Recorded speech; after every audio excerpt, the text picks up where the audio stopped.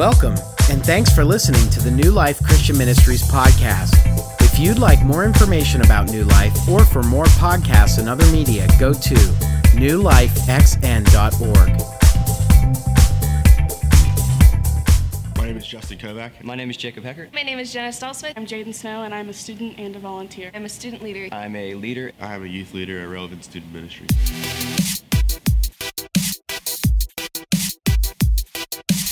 To me, RSM is an opportunity to give back. As a kid, I grew up in the church, and I was heavily influenced by the church, and I really came to know Jesus as a college student. And now that I'm out of college, it's an opportunity to give back and to pour into the lives of the students that, like people poured into my life, and to be God's hands and feet and to show His love to students that, quite frankly, don't always get to see it. Relevant Student Ministries really just means family and relationship building. It's a week-to-week thing where I get to see students and leaders, myself included, come together and just not only have fun and hang out and play games, they get to come to know Jesus and just worship together, and I think that's something super special. Relevant means so much to me, especially family. I think that's the word that I'd label it.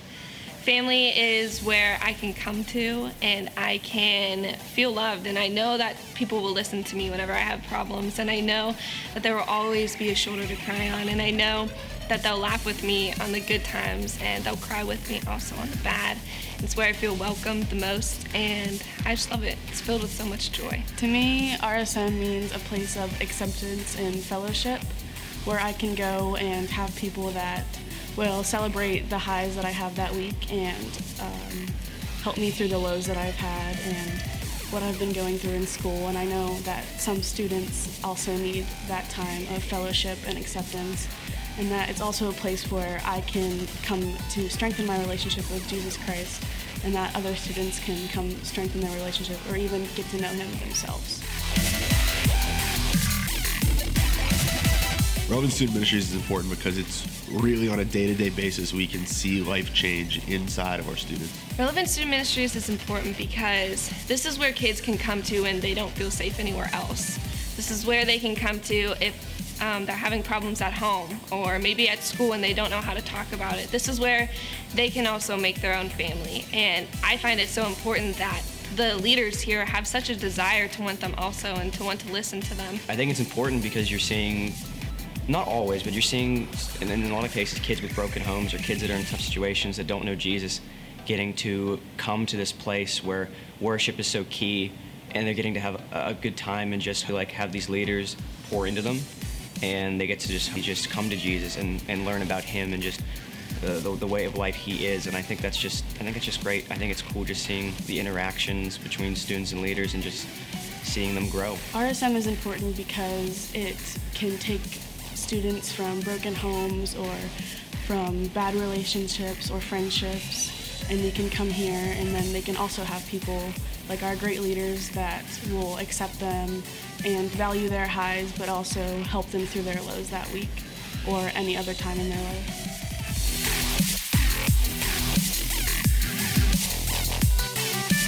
My life has changed dramatically, not just as getting the opportunity to help lead this ministry, but to help grow personally. Since I came to youth group, my life has changed drastically, because I remember when I was in 6th grade and I was shy and I would never think I'd be able to do something like this or even help volunteer here and meet new people and make new friends. So I think it's important that people can come here and that have my same story or something similar and can meet Jesus and meet new leaders and make new friends and maybe come out of their shell, like how RSM has changed me. My life has definitely changed a lot. I started coming here when I was a high school student, and I never thought that I'd be like a leader one day and making this a big part of my life. I came here because a girl invited me, and over the years I had great youth leaders who spoke into my life and just let me know about Jesus, and I came to know Jesus when I was a high school student, a senior in high school. And from that point on, I knew what I wanted to do. I wanted to be a leader here. I wanted to volunteer my time, and I wanted to pour into these kids the same way that my leaders poured into me. Personally, I've made a whole 180 in my life through this time at Relevant. And at the beginning in 6th grade, I didn't want to come here. I was happy at this other church. I didn't want to leave it. The leaders there were awesome, and I was just so close to be able to go to their youth group, but the family decided to come here, and so I came. But it was a time that I don't think I would have wanted any different. I knew Jesus, and I understood that he loved me, but whenever I came to Relevant, that's when I truly understood his love, and that's whenever I truly grasped how much he loved me and how much he's done for me and how much I need to give back to him. And it really grew my passion for me to serve him more, and my desire for my life to just walk through his path and through his light, and that I'm able to live for him.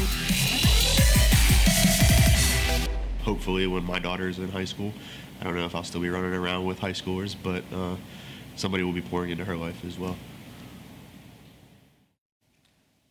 Hi, my name is Alex DeRosa. I'm the youth pastor here at New Life, and this is my first time getting to speak for a weekend here at the church. So I know this is the fourth time, but I'm still really nervous. I've been nervous at all the services, but that's okay. We're in this together. The first thing I want to do is at youth group, what happens is whenever we have first-time guests, we welcome them with a round of applause. I know we have some first-time guests with us today, so can we just welcome them with a hand today? Yeah! Thank you so much for coming. We've been praying that you would come. We've been preparing for you. That coffee out there is for you. I mean, it's for everyone, but it's especially for you. And whether you were dragged here by someone else, you came here by chance, you just didn't have any coffee left at home, so you wanted to take it from here, whatever brought you here, that's fine. We're just happy that you're here. And I want to encourage you to come back next week and the following weeks, because normally up on this stage, we have pastors Brad, Mark, or Chris, who are phenomenal speakers who get to share God's word every week. And it's just a privilege for me today to be able to give them a break. They had a busy week with Christmas. They had a busy year altogether. And so I was very honored when they asked if I could come and talk. But again, nervous. I mean, they asked me in September, and it's just been building since September. Like, if they would have thought about it, maybe they could ask me like 2 weeks ago, then I wouldn't have had all these fears for like 3 months. But hey, I appreciate the preparation. And so today, I just want to just tell you a little story about myself, a time where I was incredibly anxious. But really, honestly, I've been anxious since I've been young. I mean, when I first started talking to girls, I remember there were some cool dudes in like middle school, as if you could be a cool middle schooler. And I remember as they were talking to girls, they would be like, "What's up, ladies?" And people would be like, "Oh, wow, they're so cute." Me, on the other hand, I would try to get my nerves to get under control, and I'd walk up to a girl and I'd be like, "Hi," and always high-pitched voice, that's fine. "Hi," and if they would say hi back, I would just giggle and run. That was the only move I had, just giggle and run, and I would be okay with that. As I got older, we had to do presentations for school, and again, getting up in front of my peers, oh my gosh, I was always going nuts. When we'd go to amusement parks, my brother, I have a twin brother, and he loves roller coasters. I feel like would always have to drag me onto them, kicking and screaming. We'd be in line, and I'm like, "Nick, I don't want to do this. I want to live." And he was like, "Come on, we're going to have fun," because he, of course, wouldn't want to ride by himself. So you can imagine how I was feeling when I was about to turn 21, and my brother came into my room with the perfect idea to celebrate our 21st birthday. Skydiving. Oh my gosh. Now, I was like, my first response was no. Absolutely not. And Nick was like, "But please, it's been on my bucket list to go skydiving." And I was like, on my bucket list is to make it to 22. So absolutely not. Eventually, though, through some guilt, some pleading, and promising that he would pay for me, which if I'm going to die, might as well have Nick pay for me, I finally said, "Let's do it." So that day came, and again, nerves like crazy. We got in the car, we started driving. We picked up our friend Kevin, who was going to jump with us that day as well. I don't know why. And we got there, and I don't know if it was the name of the place, Skydiving Rick's, or it was one small rickety plane, or it was the guy that greeted us that, I kid you not, had one leg. But my nerves didn't go away. And this guy who swears it did not happen in a skydiving accident, as if he would tell us if that was the case, brought us to his basement, which sounds like the start of a horror movie, right? Go to Skydiving Rick's and come in my basement. And so we got in there, and he turned on this movie about skydiving safety that I'm sure was made in like the 20s. And after watching it, he said, "All I really got to do is teach you two things to survive, because someone else will be strapped on you. they'll be pulling the string for the parachute. So if you know these two things, you're going to be okay. And for me, I was like taking notes. I was like, already, like whatever you tell me right now, I will do because I want to live through the day. And so the first thing was the arch position. You see, when you jump out of a plane, what happens is you enter free fall. You go crazy. And the front flips, back flips. It's the only time I've ever done a flip in my life. Was out of the plane because you just do. You don't control it. But if you want to ever start falling like this, you need to make all your center of gravity right here. So what you do is you bring your arms back, your head back, and your legs back, and then you have this perfect arch position. So he had us go on the floor and practice it. My brother went first, and it took him a couple times to get it. My friend Kevin went next. Again, it took him a couple times, and I was like, it's going to take one time. So I dove on the floor, got ready. He said, arch. I arched, and as archy as I possibly could, right? And so I was ready. The second thing they taught us was the landing steps. These were much easier. You were just floating down for the last few minutes, and it was nice and calm. And they said all you have to do to land well is bring your legs up, bring your knees up, and push your legs out, and then you just kind of sit on the ground. That way you keep both your legs. And so I took notes on that, and I was sure to do it. And he sent us outside. But as we left the basement, God was just looking over me, and the sky was dark. The clouds were low, and he looks at us and says, oh, sorry, guys, can't jump today. And I'm like, yes, that's awesome. So Nick and Kevin were like, oh, that's a bummer. Why don't we just go get some food? So we sat down and had breakfast, which is like my dream birthday, right? Pancakes, eggs, bacon, coffee, waffles, all that. Oh, so good. So we're eating, and I'm enjoying it like the weight of the world's off my shoulders. And my brother's phone rings. And I can hear him talking to this guy. I said, no, 30 minutes. Yeah, we'll be there. And he hangs up, and he says, skies are clear. We're ready to jump. So I finished what I think is probably like my last meal, right? Grab that extra slice of bacon. Don't feel guilty about that when you're going out big. And we get in the car, and we drive out to skydiving Rick's. Now, this plane could only hold 2 people at a time, which tells you how good the plane is. And Nick and Kevin go up first. I wait on the ground. And I'm telling you that my relationship with God got so much better during that time. I was just praying. And finally, it was my turn. They strapped me with this dude. We get in the plane, and we start going up and up and up. About a mile up off the ground. You're supposed to go 2 miles to jump. A mile off the ground, they open the door. They say, we want to give you a sneak peek, because they're sick. And so they put me on my stomach, and I'm looking out at the ground a mile up, and I'm terrified. How can I get to the ground? How is that even possible? But they pull me up, and they say, got a mile to go. They shut the door. We go up, and finally it's time. They open the door. They tell me to swing my legs out and put them on the plane, which is terrifying because you do that and the wind's going crazy. And then I hear it. 1, 2, a big push from behind, a girly scream from me. 3, and we go. Now, I will say that I probably will never do that again. I did find the arch position, though. And I did, on the way down, practice the landing steps 25 times because I was making sure my legs were intact. And I did make it back to the ground.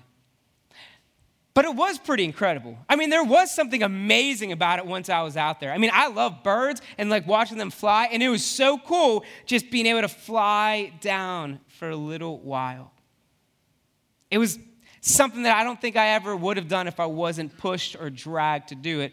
But I got to do something pretty cool. And I tell you that story for 2 reasons. The first reason is we're going to look at a guy in the Bible today named Moses, who needed a few pushes from God to do something incredible. We're also going to hear about how God wants to use us today to do something incredible. And I believe that today is that push from him. But before we do that, let's pray. Dear God, I pray that your Spirit will just speak through me now. I pray that you'll take away all distractions. I pray that our minds and our hearts will just be focused on you, and we'll be willing to do something a little scary, a little nerve-wracking, in order to do something amazing for you. Pray this in your Son's name. Amen. So Moses, we meet him in the Bible as a baby. You see, what was happening at this time is we're in Egypt, and Pharaoh is in charge of Egypt. He's looked at as a king and even a false god to they thought he was a real god to the Egyptians. And Pharaoh had made all of God's people, the Israelites, slaves. And at this time, God's people were being really mistreated, but they were growing in number. They kept having kids and growing up. And Pharaoh started being scared about this. He didn't want to be overthrown by God's people. So what he did is he made a decree that every newborn boy baby had to be killed. So Moses' mom, being a very good mother, decided that she didn't want that to happen. So she got Moses, put him in a basket, and set him down a river. Now, that was being a good mother then, but just remember right now, if you just take your son and put him in a basket and send him down the Mon, that's not good. Don't do that. But for Moses, it was fine. Because later on, Pharaoh's daughter found Moses and raised him as her own. So as Moses grew up, he started to realize, though, that he wasn't an Egyptian, that he was one of God's people, one of the slave people. And so he started looking out, and anger started building in his heart because he was seeing his people being mistreated. One day he was walking around, and he saw one of the slaves being beaten. So Moses checked around to make sure no one was watching, and he went to that Egyptian slaver, and he killed him. And after he killed him, he hit him, and he went back home, and he was hoping that no one saw. But word got back to Pharaoh. And when word got back to Pharaoh, Moses got scared, and he ran into the wilderness. And then we find out that Moses eventually becomes a shepherd and has sheep. And on the day we're interacting with him today, he was on a mountain with these sheep. And so he's walking, and all of a sudden, he hears a voice. Moses. Like a deep James Earl Jones voice, like Darth Vader or the nice man from the end of the sandlot. Moses. He looks around and he sees a voice is coming from a bush that is on fire but not burning up. So he goes near, he takes off his sandals, and he realizes that this is a living God speaking to him. So as he listens to God, God is just laying out a plan for his people to be freed, to be taken out of slavery. And God wanted to use Moses to do this, to accomplish this goal. But as Moses is hearing this, he's getting more and more scared and more nervous. So he starts coming up with excuses. I can't do that. How possibly can I get a whole nation of people out of Egypt? That just doesn't make any sense. And who am I to do that? He even starts to ask God, like, who are you? Who do I say you are? Because Egypt has all these other false gods. What name can I even say that you are? But God answers every one of these questions. He details his perfect plan. He shows Moses miracles, and he eventually even just says, I am who I am. I'm the God who has always been and always will be, and I will make this happen through you. And Moses is still scared. And then we get this exchange. It's from Exodus 4:10-12, and it says, But Moses replied to the Lord, Please, Lord, I've never been eloquent, either in the past or recently, or since you have been speaking to your servant, because my mouth and my tongue are sluggish. Now, people translate that to mean that Moses was a stutterer. The Lord said to him, Who placed a mouth on humans? Who makes a person mute or deaf, seeing or blind? Is it not I, the Lord? Now go, I will help you speak, and I will teach you what to say. So finally, Moses takes these shoves over and over until he decided to follow God. And God did something amazing through him. God sent him everything that he needed. He even partnered him up, Moses, with his brother Aaron, who was good at speaking. I believe God also did this to illustrate the point that we are not made to go through this life alone. We need help. So Moses goes back and faces off with Pharaoh, demands that the people be released. Pharaoh doesn't let them go, so God sends down these plagues, these miracles that happen until finally Pharaoh says, okay, they can go. But as they're running, Pharaoh decides, wait a second, that's all my labor. Like, I don't want them to go. He gets his army together, and they start chasing down God's people. But God wasn't done. He opened this sea. He split it in front of them, made the ground dry, and allowed his people to walk across. And what Moses did after that is he led his people for 40 years. He would speak directly to God and then communicate with his people. Miracles happened. Moses was able to do an incredible thing. As a normal person, God used him to save a nation of people. And I think this is so cool because although this story was written thousands of years ago, I believe that today, in 2017, almost 2018, this story still applies to our lives. We can take things from this story and use them today. It's so cool how God's word works that way. The first thing that I believe that is the same in this story, that is the same today, is a simple truth that the world is hurting. It's easy to see that in this story, right? The world is hurting. People are enslaved. They're being beaten. They're being mistreated. The world isn't as it should be. And we look at today, we fast forward all the way to 2017, and it's still true. There's still slavery happening all over the world today. That's not how it should be. We won't even look past that and see into our own lives, or our friends' lives, or our brothers or sisters, or our coworkers, or neighbors, whatever. We see that we are entrapped with sin, that we get stuck in our own desires. We get stuck in our own way by addictions, by anger, by lust, by the desire to fit in, the desire not to miss out, the desire to look a certain way. We enslave ourselves to sins. The world isn't how it should be. We can turn on the news and find this out right away. There's too much pain to be happening in this world that God is in. We can go on social media and see the hate immediately and know that this isn't the way it should be. We can feel it in our bones. We just look inside ourselves and know that the world is hurting and it's in trouble. Different symptoms, the same disease. Sin is doing a number to the world, and it shouldn't be that way. But the good news in this story, and the good news today, is that God is the same God as he has always been. God is the same God today that he was back then with Moses. He has the same power, and he has the same desire to deliver his people from sin and from bondage, from change, from slavery. God today is that same God that spoke to Moses out of the burning bush, and he wants to use you and me today. The cool thing is, throughout this book, we see God sending a deliverer, a human, every time his people would get stuck. Whether they were enslaved or it was their own sin or they were overtaken by a different nation, God would send a person to go deliver them over and over. Unfortunately, what would happen is us as people, we would return to our sin. And God would have to send another deliverer until finally he just decided to send Jesus, his son, who was going to save the people once and for all. That through his death and resurrection, that our sins can be cleaned off. They can be taken away for all time. That we no longer have to live in our chains, but we can give it up to Jesus and he will take it away. So before I move on, I just want to speak to you right now. If you feel this is you, if you feel that you've given yourself to sin, that you are trapped in this addiction or with this desire, or whatever is going on in your heart, I want to encourage you to give it to God right now. He's the healer. Jesus wants to free you. He wants to give you freedom in this new year. He doesn't want you to live as a slave anymore. He wants to give you new life.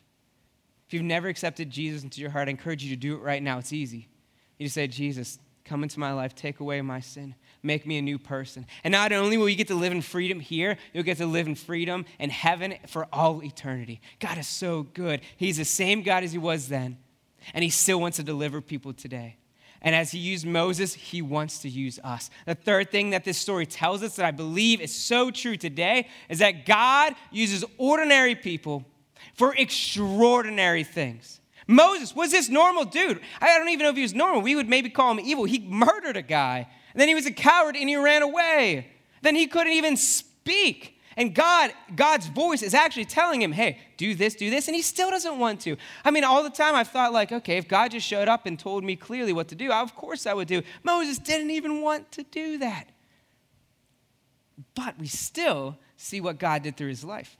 Later on in the Bible, there's this guy named Stephen. And Stephen is sharing about the story and history of God with a bunch of Jewish people. Because Jesus had just come, died, rose again, and went to heaven. And he's trying to convince them that everything in the Old Testament pointed towards a coming king. And that king is Jesus. That we needed a deliverer for all time, and that Jesus was one that delivered us. And when he went to tell the story of Moses to these people, he says this in Acts 7:22. Moses was taught all the wisdom of the Egyptians, and he was powerful in both speech and action. Moses was taught all the wisdom of the Egyptians, and he was powerful in both speech and action. And you realize, like, wait a second. We know Moses. He wasn't that powerful in speech. He wasn't even good at it. In action, he didn't want to do anything. So either A, Stephen's wrong, or B, what he's saying is that God used this average, normal, ordinary guy to do an amazing thing. And it's so cool because God wants to do that with us today. He wants to take us and he wants to push us out of the plane and to do something incredible. And yes, it's a little scary. And yes, it's a little hard. But God is a God of all time, and God is going to be watching out, and God can use us to do powerful, amazing things. That brings us to our take-home point. And this take-home point is the one thing that this lesson is all about. But it's also what I want us to take in our minds as we leave this place. It's also what I want 2018 to be about. The take-home point is this. God wants to use me. Now, if you're filling in, it has that fill in your own name. So God wants to use me. Insert your own name. So for that would be Alex, to help this hurting world. God wants to use Justin to help this hurting world. And God wants to use Crystal to help this hurting world. And God wants to use Shebel to help this hurting world. God wants to use you to help this hurting world. And he can. He has all the power. He has the plan in place. We just have to follow him to make it happen. And if that seems insurmountable, if that seems scary, I'm with you. It does. It absolutely was what Moses was feeling when God was calling him. He was like, how? There's a nation of people. What can I possibly do? It was absolutely what I was feeling when I was looking at that plane. How am I going to make it to the ground? It doesn't make sense. But what's so cool is that Jesus was sent to this earth not only to deliver us, but set an example for how we can do this, an example for how we can live. When he was on this earth, someone asked him, what is the best thing to do? What is the greatest commandment for us to follow? And Jesus responded, love the Lord your God with all your heart, mind, soul, and strength, and love your neighbor as yourself. And then later in the book of John, it was recorded that he said this. So now I'm giving you a new commandment. Love each other, just as I have loved you. You should love each other. Your love for one another will prove to the world that you are my disciples. What he was getting at is that this love that Jesus has power. It's an otherworldly love. It's a love that changes lives and frees slaves and heals the sick. This love that Jesus had that he was spreading is something that we can harness and share with other people. Now, I'm so lucky that I got to experience this love when I was in high school. You see, we went to church when I was very young. But eventually what happened is when my parents split, we didn't go anymore. When they got a divorce, we just stopped going to church. And my life around that same time started to spiral out of the control. I was so angry about everything that was going on around me. I just wanted to take it out on those that were close, my friends, my family members, those in school. I remember looking in the mirror and just hating who I was. I just despised me. So much so that I went to school when I was just looking for a fight to pick with someone around me. And if you look at me today, you know that I wasn't winning a lot of those fights. I was just mad, and I wanted other people to feel miserable like I did. And at a point where I thought I had pushed everyone possible out of my life, a kid named Ted, who rode the bus with me, invited me to go to youth group. And my first response was, no, that sounds lame. I don't want to do that. But he kept pressing, and he finally said the magic words that I need to hear. You see, I was a little overweight, and I have, like most high schoolers, had an uncontrollable appetite. And Ted told me that at this youth group, they had free pizza. So although I didn't really want to go, I was like, okay, I'm all about free pizza. So if the worst thing that happened is I stuff my face and sit there full, I'll do it. So I showed up at this youth group, and I wish I could say I walked through the doors, and it was like, and I accepted Jesus right then and there, and my life was changed from that moment, and I didn't even care about pizza anymore. I just wanted Jesus. But instead, I went and I ate pizza, and to be honest, I was kind of rude. I was a jerk when I showed up. I was mean to the other kids. I was always talking when the speaker was talking. I mean, so much so that now every time it happens with a 6th or 7th grader when I'm speaking to them, I'm like, oh, no, that's getting me back. I get that. I see that now. I see that. I see the error of my ways. I was mistreating everyone that was there just because I thought I could. I refused to play the games. I didn't want to cooperate. I just wanted to eat pizza And I don't know, I kept showing up. But something happened. It was incredible. Every time I came, no matter how mean I was, as I walked in, the leaders, the students, the pastors were always greeting me with love. They're always like, oh, we're so happy you're here. And I'm thinking in my head like, why? But okay. And then they would go to a movie and they'd call me and say like, do you want to come to the movies? We'll pay for you. And there were retreats that were happening. And they would say, hey, come on this retreat. We'll pay for you to go. We just want you to be a part of this. And so I did. I kept coming. And finally, there's this one day I was on a retreat. And it was maybe the first time I ever had listened to a speaker on the stage talk. Like really listen, not just be there, but listen and pay attention. And he was talking about Jesus. And he was saying that Jesus loves you. No matter what you've done or where you've been, how bad you think you are, how much you might hate yourself, Jesus loves you so much that he died for you on the cross, came back to life again to give you freedom and a new life. And it clicked. That love that I experience every week for 2 hours a week, that was the love of Jesus.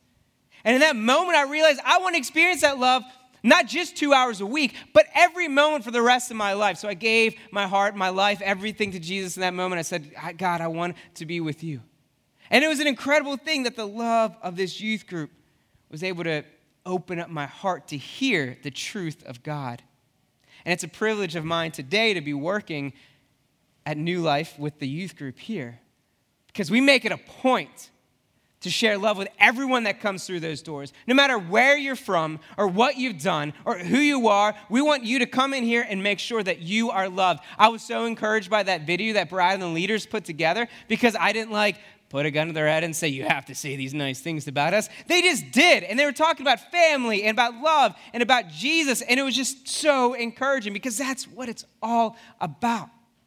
Our mission statement here at Relevant Student Ministries is that we exist to change the culture of South Butler School District for the glory of God.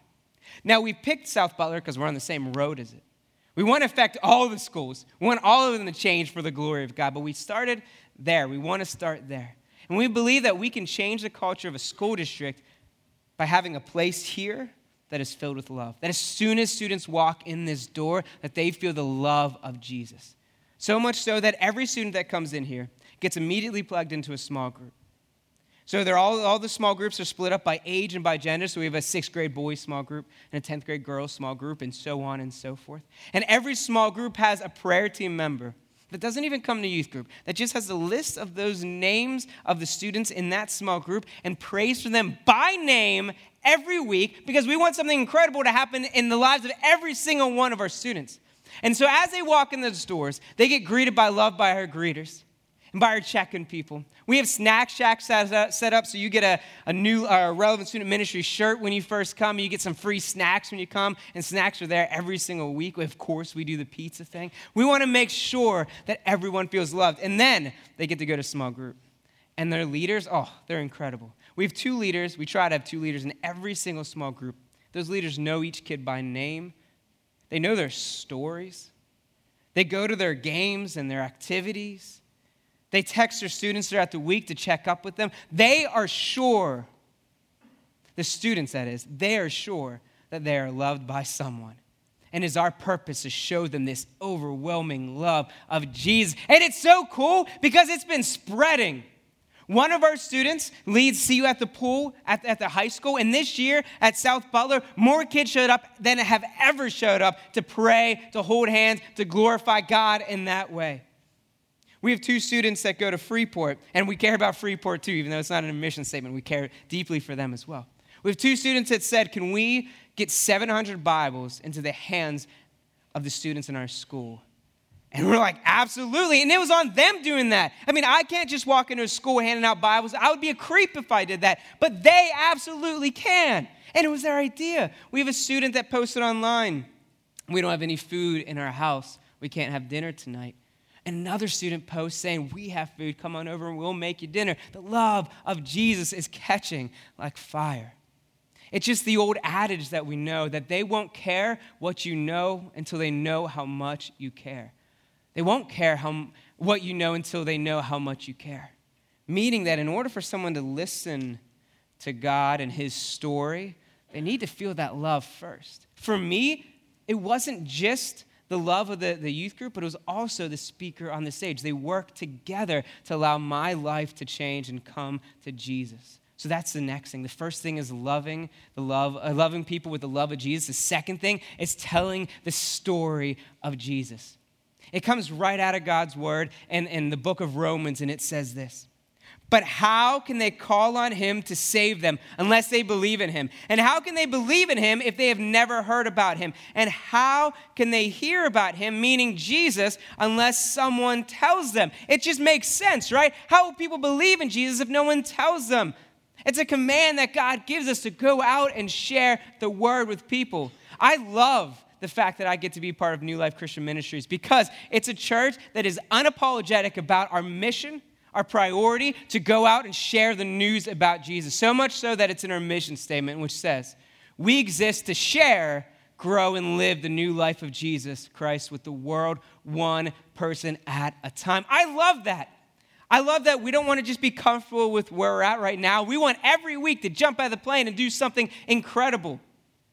No, I'm not saying this to make fun of anyone else or tear down any other place, but I've been a part of organizations that are more like a country club in the way that they want to make sure that people feel safe and comfortable, 2 feet on the ground, maybe feel important.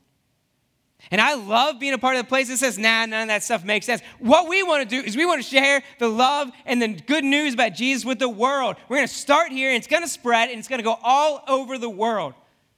I love being a part of a church that says we're just going to jump out of the plane, and we're going to make sure that God is moving in our area because we know the world is hurting. We see it in the lives of those around us. This year, unfortunately, for me in youth ministry, we had to bury more students this year than the previous 9 years. This world is still hurting. There's still pain. There's still people enslaved. Our brothers or sisters or neighbors, they need to know this love of Jesus. But the good news is that God is alive, and he's still moving today, and he wants miracles to happen right now, and he still has all the power that he always has. And he wants to use me and you to bring people to him, to bring people to healing and to freedom and to new life and to heaven. It's through God's power, but he wants to use me and you. And it starts with loving. It starts with loving, especially the unlovable. Years later, after I was done in youth group, my youth pastor took me out to eat one day, and he said, I definitely wanted to kick you down the stairs rather than invite you back.